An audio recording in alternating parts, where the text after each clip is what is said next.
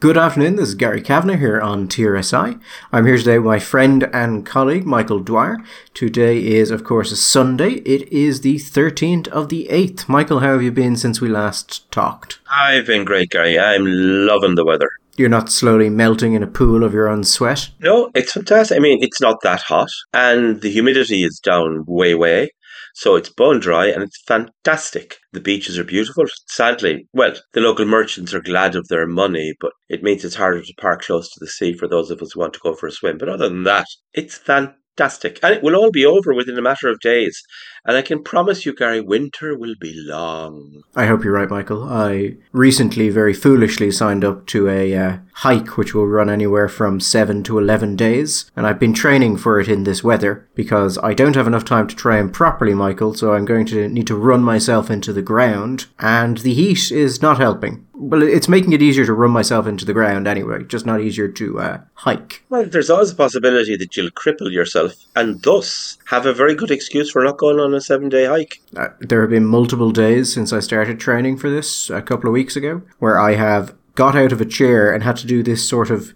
Have you ever seen a newborn foal, Michael? Yes. I've had to do that, legitimately, because the muscles in my leg just don't want to. You know, Gary, while you are the very model of an athletic man, I can imagine few creatures on this God's earth that look less like a newborn foal than you do. It's the constant scrawl of cynicism. You don't see that in newborns. I can tell you, I once cycled around the Ring of Kerry, and I believe your plan is to go around the Ring of Beara. And my suspicion is that you will have exactly the same experience I had, which is rain 20 hours a day, non-stop for 7 days. I mean, that's probably true. We will get to the news shortly, but as this has come up organically, people tell you, Michael, that hiking and camping are really cheap hobbies. They are not. I'm just pouring my wealth into ultralight tents. Do you know how much an ultralight tent costs, Michael? 200 quid? I would say 300 to 500, and you're more on the upper than the lower end. You'll have it then for all of the other lovely hiking opportunities that you'll have in the future. You see, that's what I'm telling myself, Michael, as I spend like $2,000 on gear. But I also suspect deep in my mind there's a hope that I never use it again. But then I have $2,000 of hiking gear. Yeah.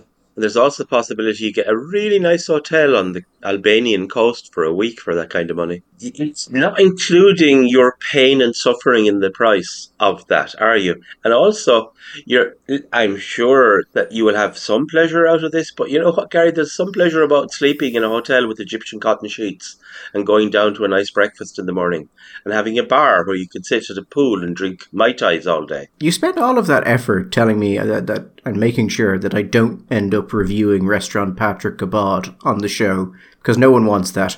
And then you let me talk about hiking gear. I'm not sure even you know what you want anymore. Yeah, I have never known what I want. All I know that Aristotle has it somewhere, but if I could only find it, I'd know it. Anyway, on to the news. So we want to touch on Salman Rushdie and the stabbing for motives unknown, Michael, as people are saying. Wouldn't want to preempt why anyone would stab Salman Rushdie. It is a bit of a mystery, and the New York Times did say very clearly motives are still very unclear. It may have been a disgruntled reader. Yes, and certainly not the person that people are claiming it is, whose social media is full of photos of the Ayatollah. You can be a fan of the Ayatollah and a discriminating and discerning reader of English high lit. When I say that out loud, I'm not actually sure that statement is true, that you can actually be both of those things. But yeah, we'll say you can.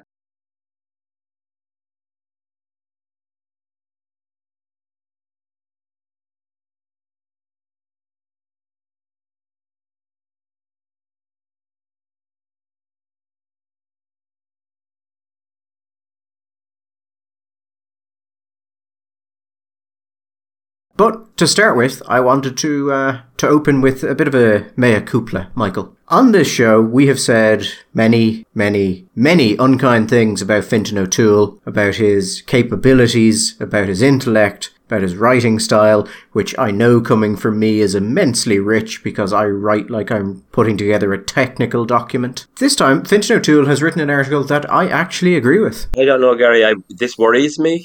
This worries me greatly. I think we may be approaching the end times. What Fintan has wrote about is something that we have been talking about for a while. It's energy prices. Fintan O'Toole has an article called Irish Society is About to Experience Levels of Energy Poverty Unknown in Modern Times. As energy poverty hits record levels, the government is sleepwalking into a social disaster. Now, I think it's always difficult to say whether or not these sort of predictions are right, because if you remember before last winter, Michael, we were talking about it, and we were saying all signs indicate this is going to go badly, unless we get lucky and get a mild winter. And sometimes you get lucky. The question is, how often can you get lucky? So this winter is also shaping up to be bad. I think during the week there were 3 days in which the energy system had an amber alert on it, which is, an amber alert is basically saying there's no risk of blackouts at the minute, but we are running, we're starting to run to capacity. So if we spike, we are in danger if there's a spike, basically, of a blackout. Yeah, when we were talking about this last year, coming up to the winter, we were looking at multiples yellow warnings, and it very much looked like that if we hit an unfortunate period where you had potentially, say, very cold weather, but as can sometimes happen, you can get a period where you get a period of deep cold, maybe a polar high, but you don't get a lot of wind. Therefore, we don't have the addition from the wind sector, that we could have been in very, very serious trouble. As it turned out, it didn't happen. But yeah, it's a question. As somebody said in a very different context, we have to get it right all the time. The weather only has to get it right once, and we run out of electricity. Apparently, there was an issue, Michael, that there wasn't a lot of wind. Almost like, as some people may have said consistently for a long period of time, Michael, replacing reliable baseload energy production with a highly variable energy source is a bad idea. And the more you do it, the worse of an idea it becomes. If anybody has the fun experience of ever following a former Green Party member Dan Boyle's Twitter feed, it's always full of good nuggety stuff. This week he was saying, look, if we had significantly invested in large scale, I'm paraphrasing here, by the way, large scale solar generation, then wouldn't it be fantastic? Yeah, because you get 5 or 6 days of sunshine every year. In a year, then that's why we should spend a few billion on putting in a solar plant across the country. That makes such fantastic sense, because that would solve all our problems, like it solved, Gary, the Germans' problems.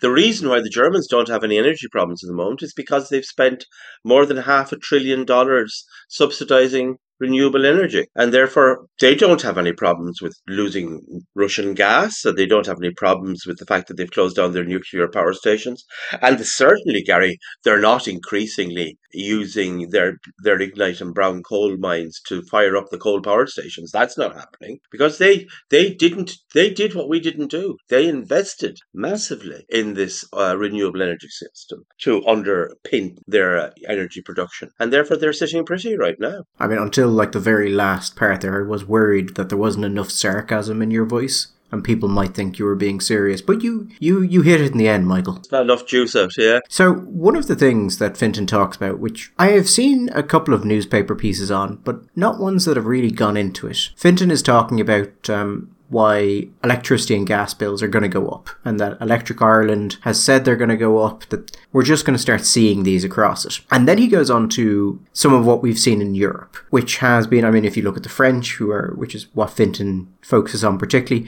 you've seen price caps being put in place. And then he quotes from Leo, Michael, that great free marketeer. And he says that Leo has said that price caps do not work, because when you introduce price caps, you have to keep increasing them, and that doesn't work for people. So here's the thing about this whole situation. By all accounts, prices are going to go up. They're going to go up so much that governments have to find some way to deal with it. And you have two choices there. You can either deal with it at the power company side of things, or you can deal with it at the consumer side of things, which is to say, you can either let it go on to the consumer and deal with it individually, or you can basically subsidize the power companies, which will cost billions. Which then, of course, Michael, people will pay back through tax. So, it's not like you actually don't hit the people with it. It's just less immediate. Well, I suppose what some people might say is that you're not going to hit the power companies, but rather what you're going to do is limit their capacity to price gouge and profiteer. And we're using the word profiteer because they are using a moment of war in order to extract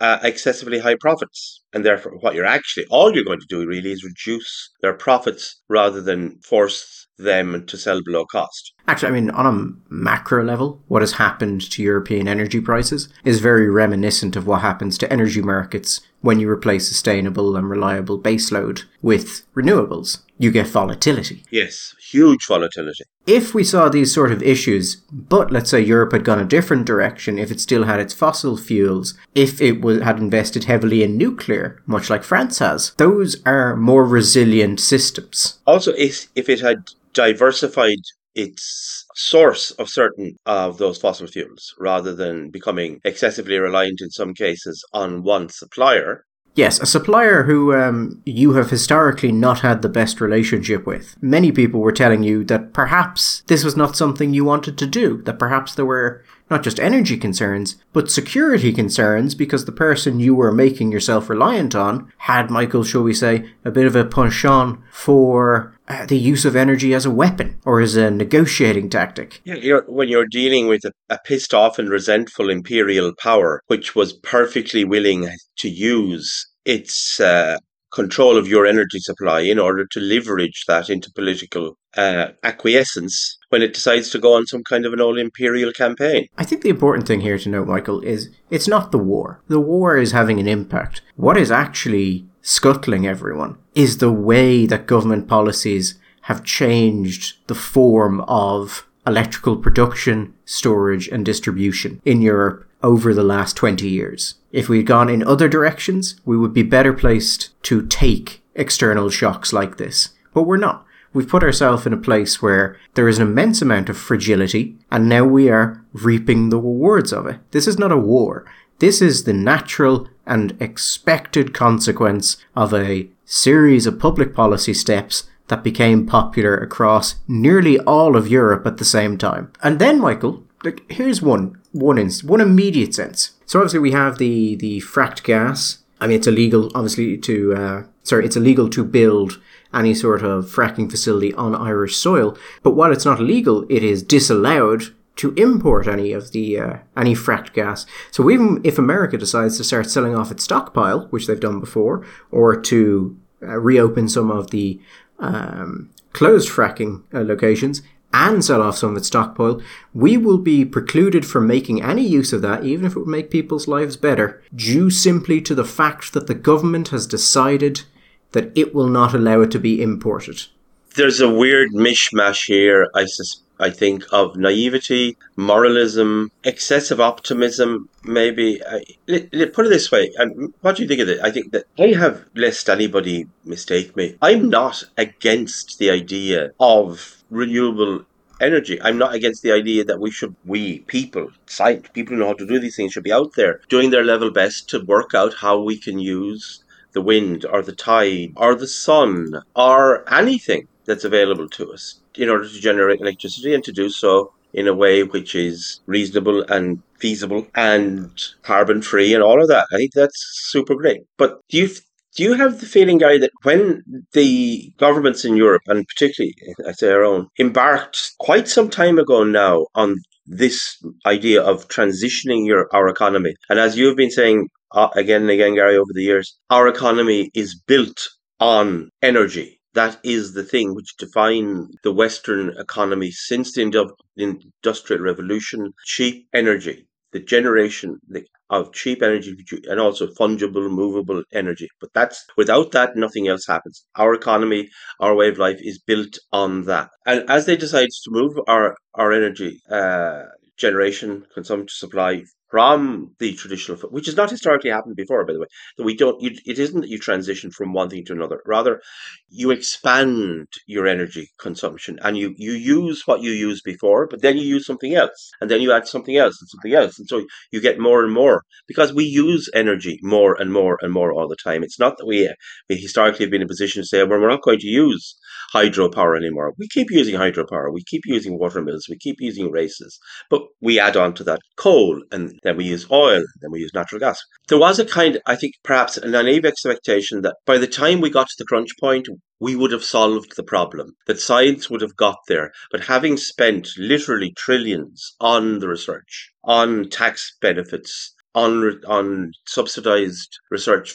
in universities and in energy companies, we would have solved the problem. That was going to be the thing. We would have solved the problem. And we've now reached the point where we've hit the crisis, and we haven't solved the problem. We may be near solving the problem. We may have part of the solution, but we don't have it. And we have found ourselves utterly unprepared. And in Ireland, Gary, we're probably more unprepared than anywhere else in Europe. I don't know, did you see the report from the Irish Academy of Engineering, which came out, I think it was last week, and they said that Ireland has failed to prepare for current scenario and is probably the worst prepared country in Europe, and for a variety of reasons. You're talking about, say, gas, for example. We have right now, Gary, no gas storage facilities in this country, right? We are the country at the very end of the European network, and we have no gas storage. Germany, it says here, the report said, has 100 days of gas storage, and during the summer is busily filling its gas storage to even out the heavy demand in the winter. Austria has a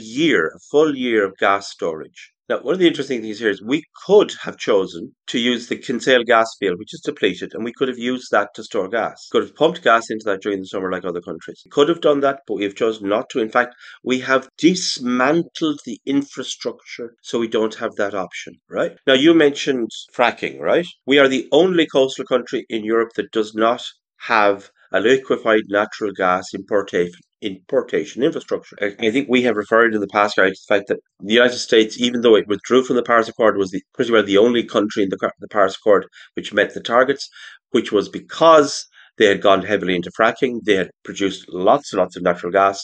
And because of that use of natural gas, they've been able to meet their emission reductions. We, on the other hand, have said we will not use American natural gas because it may be fracked, Gary. We, I think, are willing to use gas from Saudi Arabia, which we regard apparently as taint-free, blood-free, human rights compliant, but we're not willing to use fracked gas because that would be morally wrong. I think there's a point to make here. So fracking is obviously illegal onshore, but when you look at the importation of liquid natural gas, and you're right, Michael, we have nothing there. Here's a quote from the government, Michael, that I thought you might like about fracked gas. Following detailed examination by the Office of the Attorney General, it has not proved possible to provide a legal basis for Ireland to legislate domestically for a ban on the import of fracked gas. Oh, really? What they then say is that due to that, they are going to support a moratorium on the development of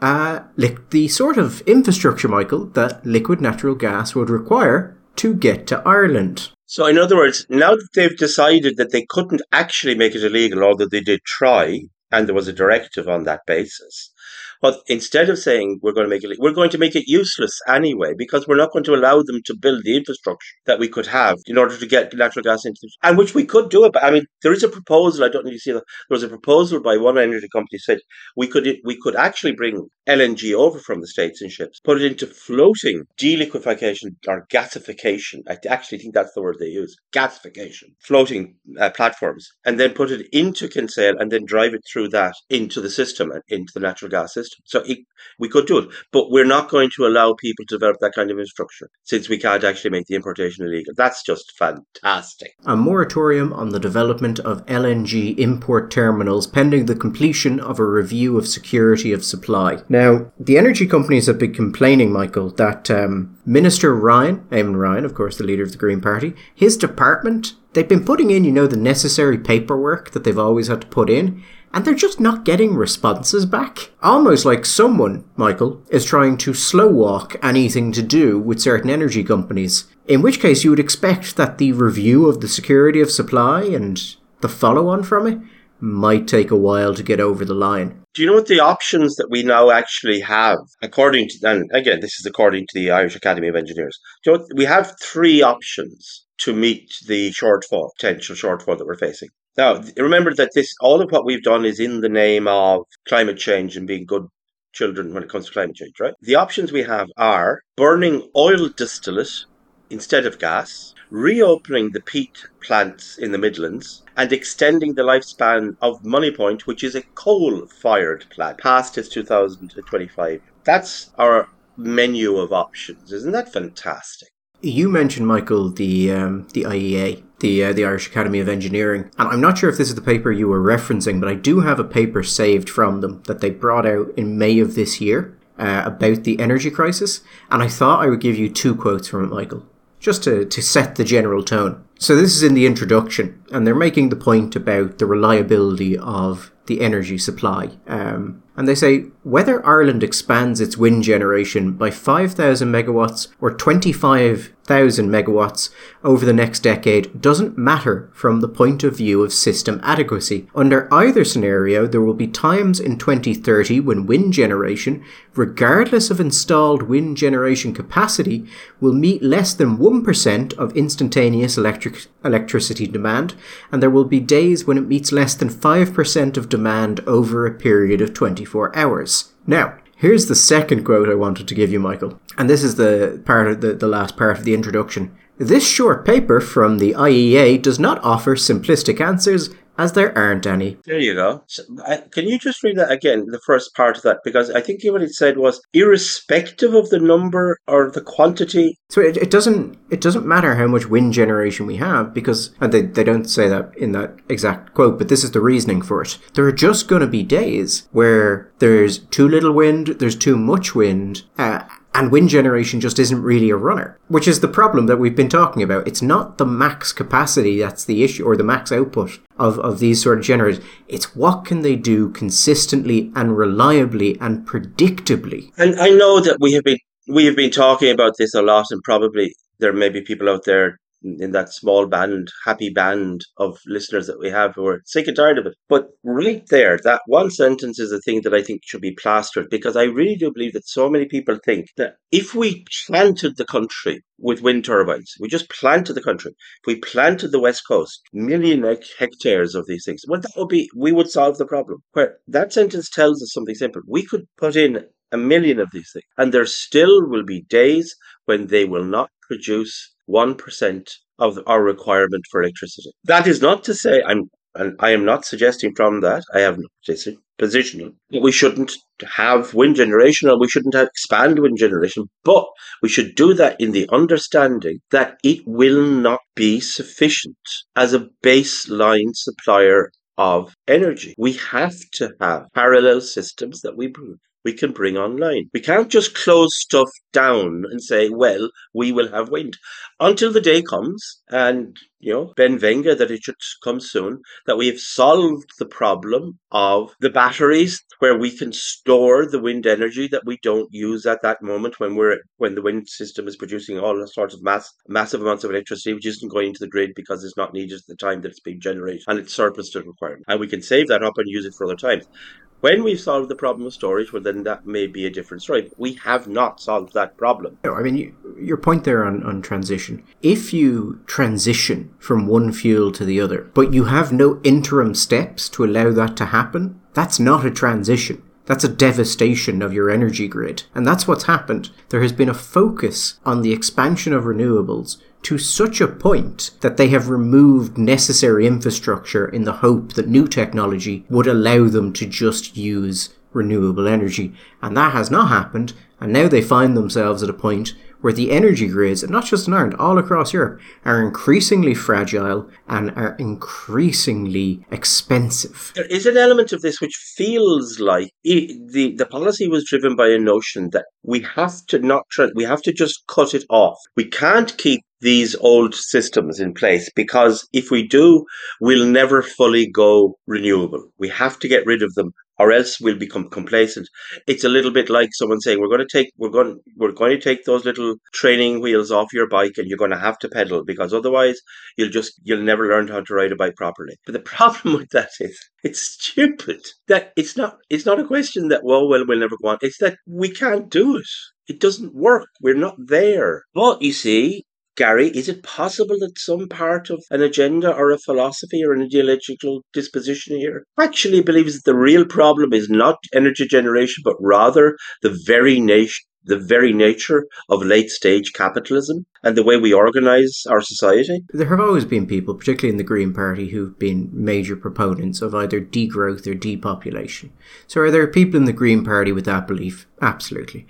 Are there people in the other parties who are increasingly of that view, yes.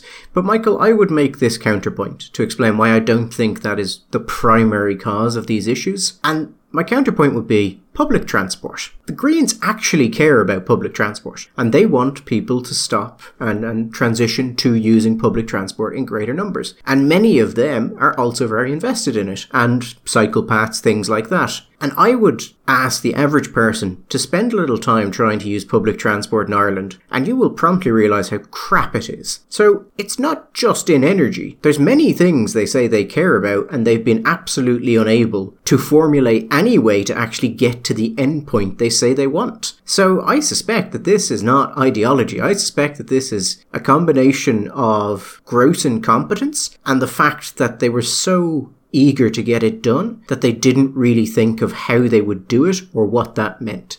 Now, Michael, you and I have both talked to people in the energy field itself who didn't realise this problem was going to happen until it started happening. Yeah. And that was a terrifying moment.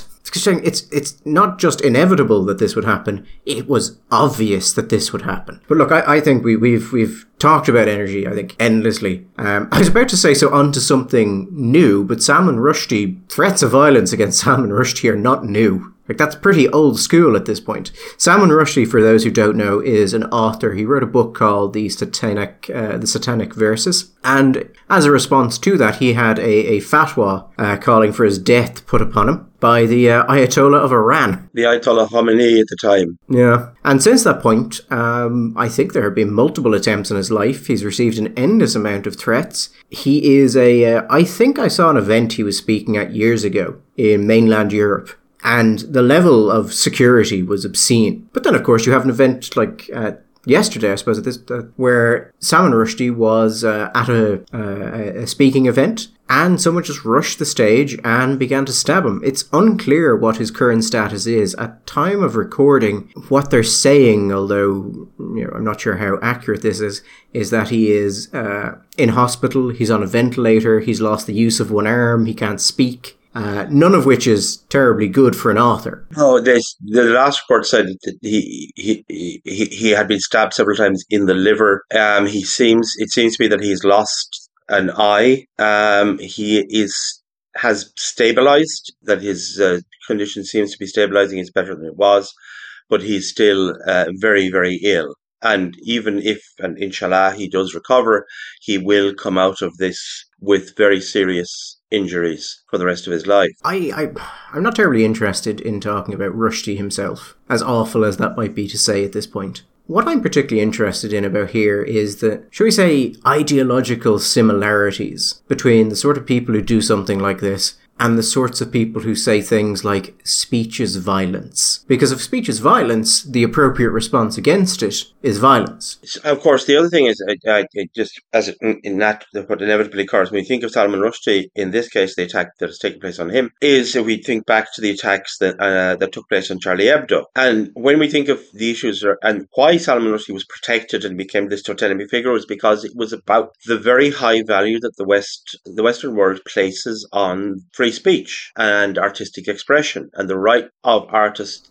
to say what they want without fear or favour, without, in the case of the United States, censorship is almost unknown effectively because the protections of free speech are so strong in the Constitution, less so maybe in Europe, but still it is supposedly one of our absolutely key base values. In the context of the laws that are being drawn up and drafted and talked about regarding hate speech in Ireland and not just in Ireland, I wonder, and I'm not the only one right now wondering, if Charlie Hebdo would have got away with saying the kinds of things that historically Charlie Hebdo has said under the new dispensation. I suspect that there would have been a trial and they would have been found to have not breached the laws because it would have been found there was some artistic or journalistic merit in what they were saying, which is usually not always in hate speech laws, but is usually the proviso. And that would happen, and people would say, look, our laws are very moderate, and they ensure that people who say these things with purpose don't go to jail.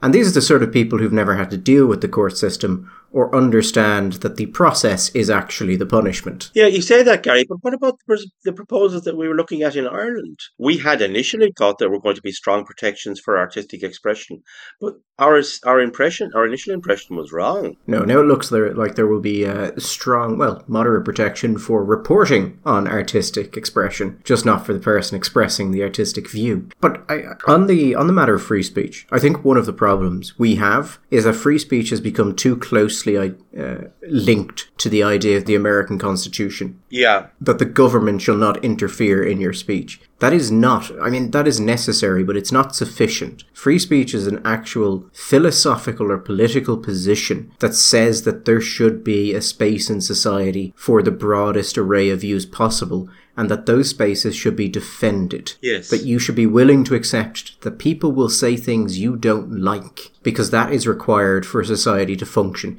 And increasingly we've run to this more and more legalistic and minimalistic understanding of it, usually by people who would be perfectly happy for the government to crack down on speech if they could find some way to make sure it would only fall on their enemies. Concomitant with that narrowing understanding, we see in the same spaces this concept creep. Language has gone, and speech has gone from being offensive to being a manifestation of actual violence, and where people will legitimately say, by you say that offends me, that hurts me, that traumatizes me, that you have actually damaged me, that in a legal sense that this is a tort, rather than saying to people, well, yeah, you got offended, but yeah, so what, suck it up. No, we are now increasingly indulging this notion, particularly with protected classes, that if somebody says something which they find to be offensive, that's not, to be offensive is no longer sticks and stones may break your bones, but names will never hurt you. No.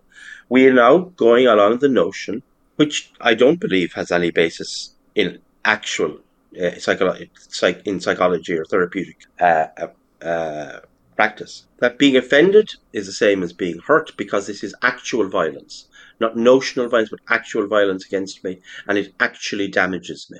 And that concept creep is really dangerous, particularly when we narrow down our sense of what free speech is supposed to be. I mean, it's interesting on that point, because the idea that speech could be violent, you actually find in a number of ancient societies, particularly the imperial or reputation-based societies. Yes. But they had a very different understanding of violence. They also have a different understanding of the rate of language and magic. And I'm not saying this flippantly, but it seems to me we are returning to a notion of magical language, that we are imbuing words with power that historically was only seen in societies which had a strong belief in magic. What is magic? Mostly, in most countries, certainly in the Western tradition, and not just, magic is principally done, sometimes with objects and artifacts, but principally with incantations, with stringing words together in a particular form and recited in a particular way. And that those words then have the capacity to act in the world, and to act in the material world and in the immaterial world. And we are moving towards that notion of language. And I don't think that's excessive to say. I know it sounds weird and bizarre, but when I listen to people talk about the use of certain words, that they have imbued these words with a power which I can only describe as magical. The point I would like to make here, Michael, is that it might seem odd that we're talking about this in reaction to Salman Rushdie being stabbed, although I assume long-time listeners fully expected this to happen. But I would make the point that the sort of people who are violently opposed to other people being able to express their free speech are ideologically bedfellows with the sort of person who might stab an author because he said something offensive. I mean, the degree differs, the extremism differs, the willingness to hurt can differ, although actually seeing some of the progressives when they get into their mob phases probably not differ that much. But there is a striking similarity there. It's just a question of how far you're willing to go and, well, how sure you'll be you can do it without punishment. Yeah. It always amuses me, because the sort of people who tend to be very fond of this are also very fond of quoting things about the need to be intolerant to intolerance, because if you're not intolerant to intolerance, then tolerance will die. Because every time I hear them talk about it, Michael, when they're saying why they should stop someone else from talking, all I can think is that of the people in this conversation who might meet that definition, definition, you are way up there. Someone who's going to decide on their own that they can use force or social pressure to stop another person speaking on the assumption that that person might later do something wrong, that's kind of in prime position to be intolerant about. Yeah, and it's a weird betrayal of the liberal tradition. I mean, if you go back to, I think it was Rousseau who said that in a civil society, we have to, when engaging with people who disagree with us, work on ourselves in this way, that we shall not ascribe to the person who disagrees. We shall not say he is mad. We shall not say he is stupid. We shall not say he is bad, because they're the three lazy things that we tend to, well, this is not left or right. This is what human beings do. He's mad, he's bad, he's stupid. But we must put those aside and engage in an act of intellectual generosity and openness to what the other person is saying. We must always leave ourselves open to the possibility the other person has something to teach us, that we may indeed be wrong. Gary, how many times have you heard or had conversations with people who would consider themselves very much in the liberal tradition or moderate left or whatever, who have said that over the years they have become increasingly uncomfortable with, say, the progressive agenda, and have come from a position where they didn't really have relationships with many conservatives at all, and have now been forced to, because of the positions they have adopted on, say, stuff like, say, free speech or artistic freedom, they've been forced to move into other spaces, and have been amazed to discover that the place where they are most likely to actually have a reasonable interaction with people who disagree with, or to go to conferences where people will disagree with each other all the time and have debates, but won't actually have rancor and will sit down and have dinner afterwards and talk about, have been, to their amazement, conservative spaces. Because the progressive left has become so intolerant of any deviation from the dogma that the heretic gets his head cut off so quickly. And there is, in this system, this new post-religious religion, there is no role for redemption. There is no confession. There is no way of being purged of your sin, really. You can go through the struggle sessions and you confess, but increasingly that's not cutting it anymore. There's a real abandonment of an old-fashioned liberal Enlightenment tradition of honest disagreement. No, I mean, I would know many people in academia, both personally and because the EBI will work with academics, and across a broad range of spectrum, because we're willing to work with and deal with people who agree with us on one topic, disagree with us on everything else. But when they talk about their work environment and the way it's become and how their colleagues are, it sounds intellectually suffocating and stifling. It does not sound like anything that will go to a good place. But Michael, I just want to touch again on that point I said about people who are calling for restrictions on speech being in the same ideological bedfellows of a man who would try and murder an author. Because I understand that is a bit of a provocative thing to say. And so I would just say that long-time listeners of the show will know that while I will joke and insult, I generally dislike the use of extreme language to describe opponents, because I just don't think it's correct or fair. In this case, no, I absolutely mean it. And I think it is the way it should be phrased, because I think a lot of very lovely, very respectable people have found themselves taking positions, particularly on free speech, that they do not understand the implications of, and they do not understand what the consequences would be if those policies were adopted in full. They would be corrosive to democracy, they would be harmful to people, and they are nothing good. And those people are not going to be reasoned out of that position because they weren't reasoned into it. There was social movement, and they ended up there. So you may need to shock them out of it, because the idea that they could be similar to someone who could do something like this to those respectable people would be offensive in the extreme, but it's also accurate. Indeed, and there is a ridiculous confidence in that they're going to be able to do these things. They're going to be able to wield this power of censorship and of control in such a precise way that no innocent person is going to suffer, and they will do it, and it will just lead to the betterment of mankind. Anyway. Actually, Michael, here's one you might find interesting. I was talking to someone there, and they asked me, they're saying that I had done a lot of work looking at NGOs in Ireland. And what did I think was the most destructive NGO in the country? Just the worst. And I have to say, by a country mile, it's the Irish Council for Civil Liberties. For this very simple reason. They are not the largest. They're not the most influential. They're not the most extreme waste of public money. They mostly waste private money from foreign donors. But what they are is a group that the government and other NGOs can bring in to rubber stamp other policies that would be deeply harmful to civil liberties, and enables other NGOs and the government to say, well, of course, there's no issue with something like this, because, I mean, even the Irish Council for Civil Liberties have said that this is a perfectly legitimate step, and it legitimizes policy positions which are horrendous. And because the ICCL is there, no one else can take that position. It is filled with people who are not fit for the job. So I legitimately think they are deeply harmful to the country. Well, it's absolutely predictable, Gary, in this new progressive dispensation. Once upon a time, if you wanted to publish a book as a Catholic or a Catholic theologian that was going to be used in a Catholic university, Catholic schools, or to be read by the faith, you would get what they call the imprimatur and the nihil obstat.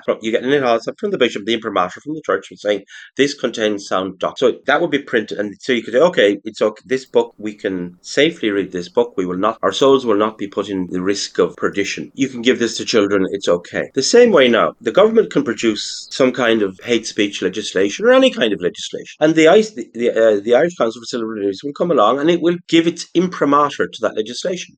And the government can perfectly well say, well, obviously, if this were a threat to people's civil liberties, it wouldn't have got the approval of the ICLU, would it? So all these people saying this is a problem for civil liberties are obviously just crazy right-wing wingnuts, far-right adjacent type, because the Irish Civil Liberties Union has said it's okay. So it must be okay. It's using that moral shadow that it can cast in order to give credence to the notion that none of these things represent a threat to people's civil liberties. And that is grossly dangerous. And it also puts other organisations in a weird position. Like, Michael, you and I had a conversation recently about whether the Edmund Burke Institute should write to TDs about the coming exclusion zones around GPs and say they were a threat to free speech. Yeah. The Edmund Burke Institute, despite my own personal views, is not a pro-life organisation. It is a free market charity. But we have taken the view that free markets rely on a set of other values, including free speech, in order to function properly, which is not really surprising. I think the argument that markets alone are what determine free markets and capitalism is an incredibly myopic view. But I don't want, because obviously there is the abortion angle, us to have to put in something like that to make the very valid arguments against it about the danger that they have. I mean, fundamentally, this is a law which says the government can restrict political debate and discussion within 100 metres of any location it chooses, and it is free to choose what type of political debate is stifled. That is in no way compatible with any understanding of free speech. The point you make about the relationship between the free speech, for example, and the market is actually a really important one. I mean, I'm reminded there's a quote by the great American political philosopher, sociologist Daniel Moynihan. I would say a man of the moderate left, although he was an advisor to Nixon, but he was a Democrat senator and a Democrat all his life. He was a friend and advisor and colleague of John F. Kennedy's and so on. Anyway, there's a quote he's talking about in a book, The American Experience. He famously says, "Secrecy is for losers, for people who do not know how important information really is." This is the kicker. The Soviet Union realized this too late. Openness is now a singular and singularly American advantage. And he means there actually is in the economic sense, amongst other senses, but certainly in the economic sense. Openness, free exchange of ideas, the free movement of ideas, and the possibility of telling the truth without consequences is really important for a successful economy. One of the reasons why, I'm not getting into the issue of the rights and the wrongs of it, but one of the reasons why we've seen the Russian army do rather badly in the Ukraine, we are now seeing, is because Russia is a totalitarian state. And there isn't a free movement of information and truth. There is no openness, which means you get terrific levels of corruption and market failure within that system because nobody's telling the truth to anybody. And one of the reasons not telling the truth is because you're not allowed. The truth as a value disappears. I remember talking to a Romanian who said that one of the worst things that happens under a dictatorship like Ceausescu's is the fact that people stop telling the truth because the truth stops being an advantage and becomes a dangerous thing to do. So from the point of view of an open economy, the word open is really important there. That for an economy to be successful, for goods, for entrepreneurs to exist, for innovation to happen, there has to be an open movement of information, and people have to be able to tell the truth to each other about lots and lots of things. And we're not in a position, Gary, that's the thing about a complexity of our society. We're not in a position to pick and choose what we can be open about or what we can tell the truth about, because we don't know what's going to be important for society. We don't know what's going to be the thing that actually screws us up in the end. So you just, as a principle, you have to say no. There may be costs to it. It may cause problems in other areas, but it is a fundamental part of the way we run our society, for our society to be successful, is that we allow people to speak freely. And not just allow them, we encourage it. We encourage people to speak freely and openly and tell their truth. And if their truth is something that we find offensive, then they tell it out in the open. They say it out loud, and we engage with them, and we show that the ideas are bad. No, I think you're absolutely right. And I think that's why the Edinburgh Institute was happy to engage with the government and the departments about the passage of the hate speech bill. Yeah. And we'll probably do more on that, on why it is a terrible idea. Issues like this, particularly because there's the abortion angle, the EBI, to the greatest extent possible, stays out of social issues. And that's partially because our remit is to talk about market solutions, and partially because it's just damaging to have to do it when it's not your remit. You just piss people off who you might need to work with. But the ICCL won't do it, so it creates this weird distortionary effect where you have to go, okay, well, if they're not going to do it, and it's important, we should do it. But then we will suffer. There will be negative consequences if we do this, even if it's just having to explain in detail to some very nice officials exactly how this falls inside your charitable purpose. But more likely, it will damage relationship with some of the people we talk to. And you can accept that, but it's not a decision we should ever have to make. And my issue here is not that I think that the ICL has chosen the wrong policy. In supporting things like exclusion zone and hate speech laws, my position is that they have chosen policies I do not believe are compatible with their status as the protector of civil liberties, even self-appointed as it is. I think they have abdicated all responsibility in the area, and because they're there, they can just make these things more palatable for politicians, and it frankly disgusts me. Hey-ho. It's not going to change today or tomorrow. No, it's absolutely not going to change. It will never change. And what's more, Michael, none of the people involved care. I mean, we've had, I don't even want to get into it, but suffice it to say, they don't care, because they know nothing can be done to them. Yeah. Can I throw in a notion here again, as I like to, that it may not be that these people are operating in an ideology-free zone either. What I mean is that the way that they conceive of free speech, or at least some individuals maybe, some of them may be operating within an absolutely old-fashioned John Milton, John Locke, John Stuart Mill. They're all called John Stuart Mill understanding of free speech, but they may be. But I'm sure some of them are operating under that new understanding of the nature of free speech, which we found in Herbert Marcuse, who believes that free speech, as we understood it historically, is actually an illusion, and free speech is really only defended by bourgeois liberals as a way of maintaining their own power in society, and that real free speech should only be given to those people who are actually the alienated and the oppressed and the exploited members of the capitalistic patriarchal society, so that we shouldn't give free speech to the likes of you and me, who are defenders of the bourgeois capitalistic exploiting machine, but rather only those protected classes should be given free speech, and that's real free speech. So they don't actually really believe in free speech as we understand it at all. Do you know what always strikes me as amusing in this discussion, Michael? When we're talking about not just the ICCL, but the ACLU and groups like that. I mean, the ACLU famously supported the rights of neo-Nazis to march.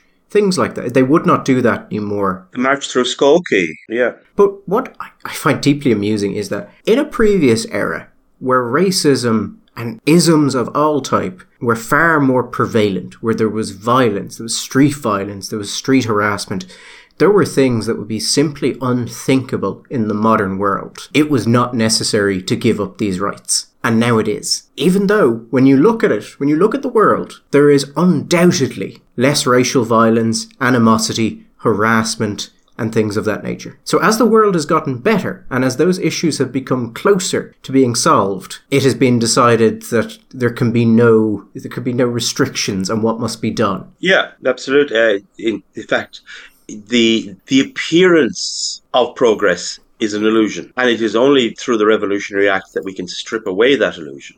So I think we will leave it there, Michael, for this Sunday. We should be back next Sunday. My week-long hike is not happening for most of a month, which is fantastic. It's a month to look forward to it. Yeah, apparently this sort of thing takes at least 3 months to train for, so hoping I can cut some corners. But until then, have a good week and enjoy what is left of the good weather. All the best.